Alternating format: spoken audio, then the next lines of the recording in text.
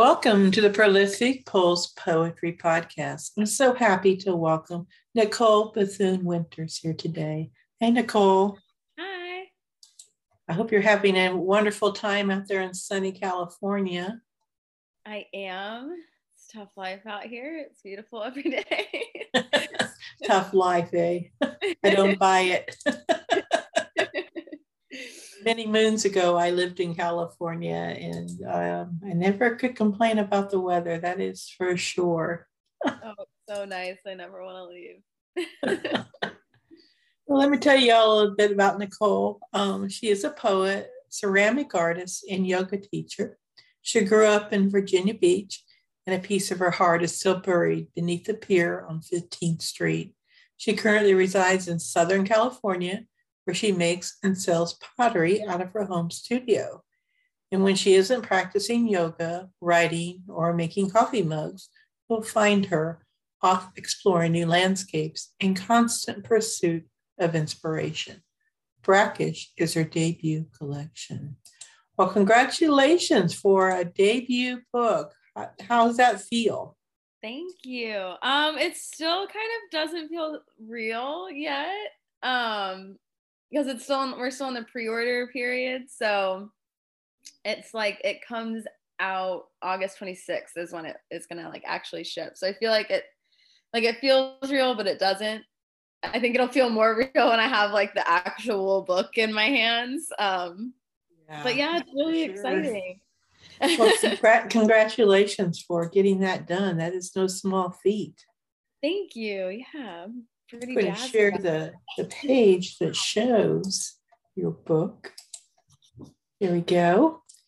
And this is available for pre-order on Finishing Line Press, eh? Yes. Wonderful. It is. Yeah, until July 1st. So until July 1st. Oh, well, everybody needs to hurry up and get that book. I know, yeah. It's like another 2 weeks. So I've got another 2 weeks to sell a few more copies. But yeah. And then it'll be out on tentatively August 26th. So tell us about this book. What is Brackish themed by or about? So this one I started writing it in college, in my poetry seminar. So like the kind of core bit of it was written in that seminar.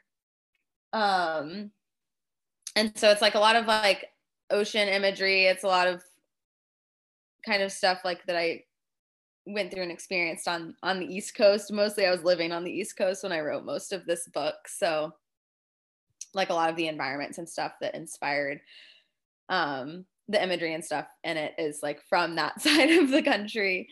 But yeah, it's just sort of like a little bit of a window, I guess, into kind of life and all of that. And it's like heavily filtered through kind of this lens of like very like ocean centered imagery. Cat.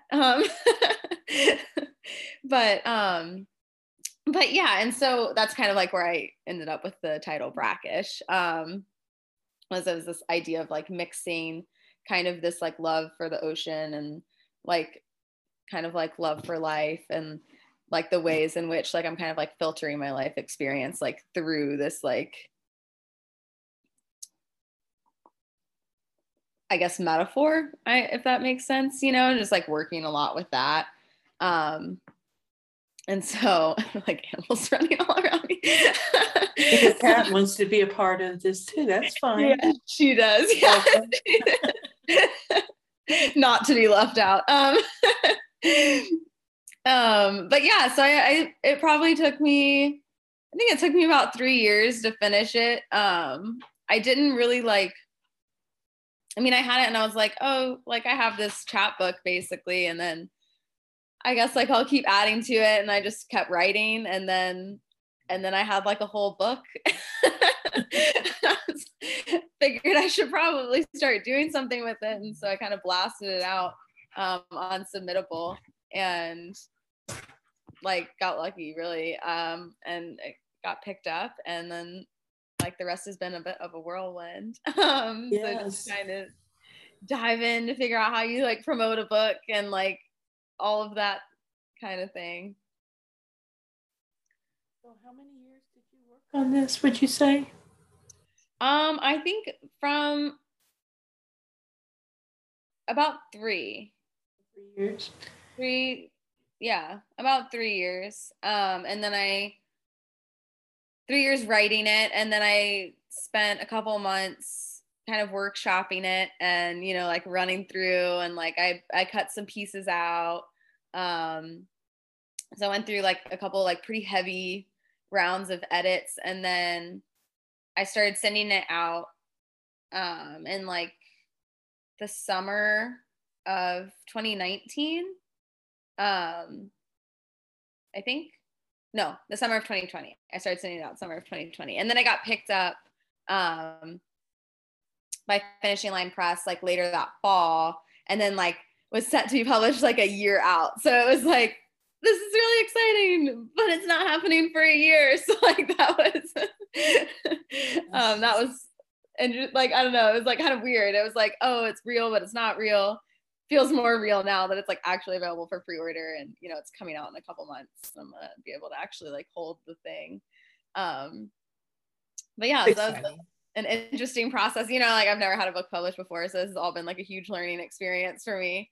But it's been really fun. What advice would you have for someone who's like feel like they finished their chapbook and they're like wanting to send it out, but they're nervous about it? What would you suggest? I honestly, like, I just got on Submittable, and you know, like how you can go on and filter things and all of that. And so I like filter for poetry and filtered for like first book things, you know, and then I just started basically like just sent it to anyone that was open reading period. And it's like definitely got some rejections, you know, but like it is what it is. I think the biggest thing is just, like, if you feel really good about it, and you feel like it's something that you want to put out there, and you feel like it's your best work, you know, then like not everyone's gonna love it. So you just got to get that past that part, find a little bit of like artistic detachment, and just keep sending it out. And I think that like if it's something that you've spent a lot of time working on, there's someone out there, you know, that's gonna like vibe with it. It's just you got to find the people that are looking for your voice, I guess. Good point. Wonderful. And you had mentioned that you workshopped it. Do you have like some groups that you work with, like other writers that you look over each other's work, or do you do another form of workshopping? I do now. I didn't have like I have a friend here that like we both write poetry, and so we'll like sit down and really hash things out. At the time, I didn't know any other writers out here. I had just recently moved out to California, but I did actually send it to one of my professors from college, and so he gave me some feedback, like as a jumping off point, and then I just sort of like went in and really like was very self-critical. And kind of like tore it apart a couple times and put it back together. So yeah, so it's definitely nice. That's probably one of the things I miss most about being in school, is like having just like a room full of poets, you know, and you're all like doing the thing together. You're like you're all going through your work, and you're all like giving constructive criticism, and it's like this nice, like beautiful space where everyone's being like really intensely vulnerable, but like also really compassionate and really like helpful. And I think I took that for granted when I was in school, because it's like what else do you have that opportunity? You know, it's not the easiest thing to find. So it's been really nice like having someone here to like connect with, and like we can sit down and like go over things together and like hash stuff out and like get some constructive criticism and feedback. That's been really awesome. It's really important to have a group of people that you can go to. I have that, and it's invaluable. It's wonderful. I've also used, paid poetry editors, but it's really nice when you can get a group to work with because, I mean, it can be expensive to have someone do a complete edit of your work. But if you feed back to one another, then you're kind of doing a shared thing. So it works out. Absolutely. Yeah. It's like more of a shared experience. And it's like you're all you're all in it together. Like it's like everyone's invested in everybody else's success. And it's just like a really cool environment to be in. Absolutely. You're 100% on that. Now, you are also an artist. Tell us a bit about that. What do you do? So I'm a ceramic artist. So I do everything out of my home studio and my garage, which I like. We have like a 3-car garage. So I basically like walled off the one section after we moved in and turned it into a pottery studio. Yeah. And so I make mostly coffee mugs because it's my favorite. I like that people use them every day. I love coffee, so I use them every day.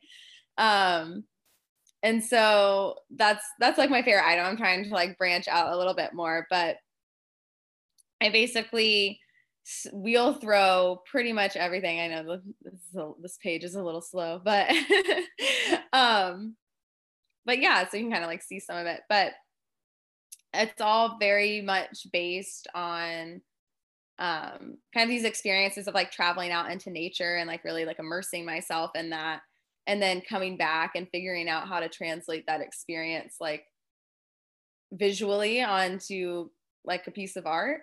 And so like I've been working with a lot of landscapes and stuff lately. That's kind of been my biggest thing. More recently is like working with carving these landscapes and everything. And I just like recently started working with some new processes this week. So we'll see how that works out. But yeah, so like in a lot of ways, it's like really kind of tied to the way I write now too. Like all of my like newer work is like huge. I mean, all of my written work in general is like pretty heavily influenced by like my experiences with the environment and kind of like being like that feeling of like being kind of immersed out in nature. And like since moving out to California, there's like so much to do out here. There's like so many different places to go see. And so I'm kind of taking every opportunity that I can to get out there and go camping and hiking and experience all these new like beautiful landscapes that like I've never really had the chance to get out and see before. And so it's like hugely influenced all of my creative work. Like all of that is kind of, I think, grown a lot in a lot of ways. And so it's like having these experiences and then trying to like boil them down and filter them in a way that like they become like more universally relatable, and like hopefully resonate with other people. And so like with the pottery, like I'm drawing these places that I have been and like have experienced, but like I'm also trying to articulate them in a way that like even if you haven't been to the same place, you're like, oh, but that reminds me of this other place that I've been. And it's like, so you build that connection with the piece too, which like, you know, it's like same thing in poetry, right? It's like you have your own personal experience that like leads to the poem, but like you want it to resonate, you know, like beyond that. And hopefully kind of like tie into something that somebody else is going through and like build that connection that way. So they're kind of like, they're different, but they're also like very tied together in that, you know, that like looking to connect with the person that's experiencing the art, I guess. I would love to hear your poetry. Would you share some with us today? Sure. I've got 3 short pieces from my book pulled up. So I'll just kind of dive into reading those. Okay, this first one is Sienna. Skin sunburnt at golden hour, amber glass shards, a bottle of vanilla extract, salt corroded light dancing on the tree canopy, whispering to fresh rain saturated clay between toes, or tree flesh exposed behind peeling bark sloughing. salt-soaked sandalwood basking, the skin of a conch, a gentle burn of incense. Some days fresh from that broken bottle, teeth bared, slicing, but mostly wave-beaten, frosted edges softened, low tide at dawn, and the final breath of smoke. This next one is anemia. Breaths thicken to the walls of my throat, everything dimmer, brown beach grass brittle, the ocean too full of salt and feverish laps on the shoreline. Abandoned sand, I wish I could spread clouds, poke them with a needle, like the veins that push against my skin full of lethargic blood. And this last one is maybe I'll drown. I fall back into waves beating against me, pulling hair, spreads and swims, catches and jellyfish tentacles. Minnows peck my skin until their stomachs gorge and hold them too far under the surface. If I swallow salt and sink, submit to the pull of a rip current, then coral and anemone might grow on my skull. My ears ring as the tides grab handfuls of shells and steal them away. Thank you. I particularly like the very last one of the three. I like all of them, but the last one really, I could feel that was an experience of drowning. I could get it really engaged and immersed in that. And wow, that's something. I noticed that your poetry is all in lowercase and that you write in lowercase. Is there a story behind that? Yes, that's fully just like an aesthetic hang up for me. I just like aesthetically don't love capital letters, which like is, I don't know, seems weird for like an English major. like I love like grammar and copy editing and all of that, but like when it comes to, I don't know, I also like that in poetry you can kind of make your own rules in a lot of ways. Like you can just make these decisions like because aesthetically you like them and then like run with it. But yeah, I've like, I don't know, I've always just sort of had this like in a casual way like hang up with like really only liking lowercase letters. I also like only write on my computer in Baskerville Oldface. So like there's like, it's just like one of those little like writing quirks, I guess. But yeah, like aside from like, I guess like I contractions, because like I don't like love the look of standalone lowercase i's. I keep everything lowercase. Wrong with that. I just was curious if you were inspired by, a poet to do this, or if you had some, philosophy behind it. So there's absolutely nothing wrong with that. No rules. You're right. With poetry, we make our own rules. And that's one of the things I love about poetry is we can make our own rules. Yeah, right. It's like you learn the rules. Exactly. It's like you learn the rules, but then you get to break all of them. Exactly. Yeah, you need to know the basics and then you can veer away and make it work. So that's wonderful. Is that one of your mugs there that you have in your hand? This is actually not one of mine, but it is one of my favorite ones that I have. It's a Mike Walsh mug, actually. I bought it on a trip in Santa Fe. So sentimental mug. Yes. Yeah. I actually, one of my things when I travel is I try to buy a piece of pottery everywhere I go if I have the opportunity to. So I'm always like searching out the local pottery shop and trying to buy like a local piece of art that I can bring home and then like use every day. So it's wonderful. I am a mug collector, and if I were to go into a pottery when I travel, it's definitely where I would buy my mug. Yes. Sure. Yeah, absolutely. Nicole, it's been wonderful having you here today. I'll put your links in the show notes and give people an opportunity to pre-order your book, or they'll have to wait until August to get it. So you'd hurry up and get that book.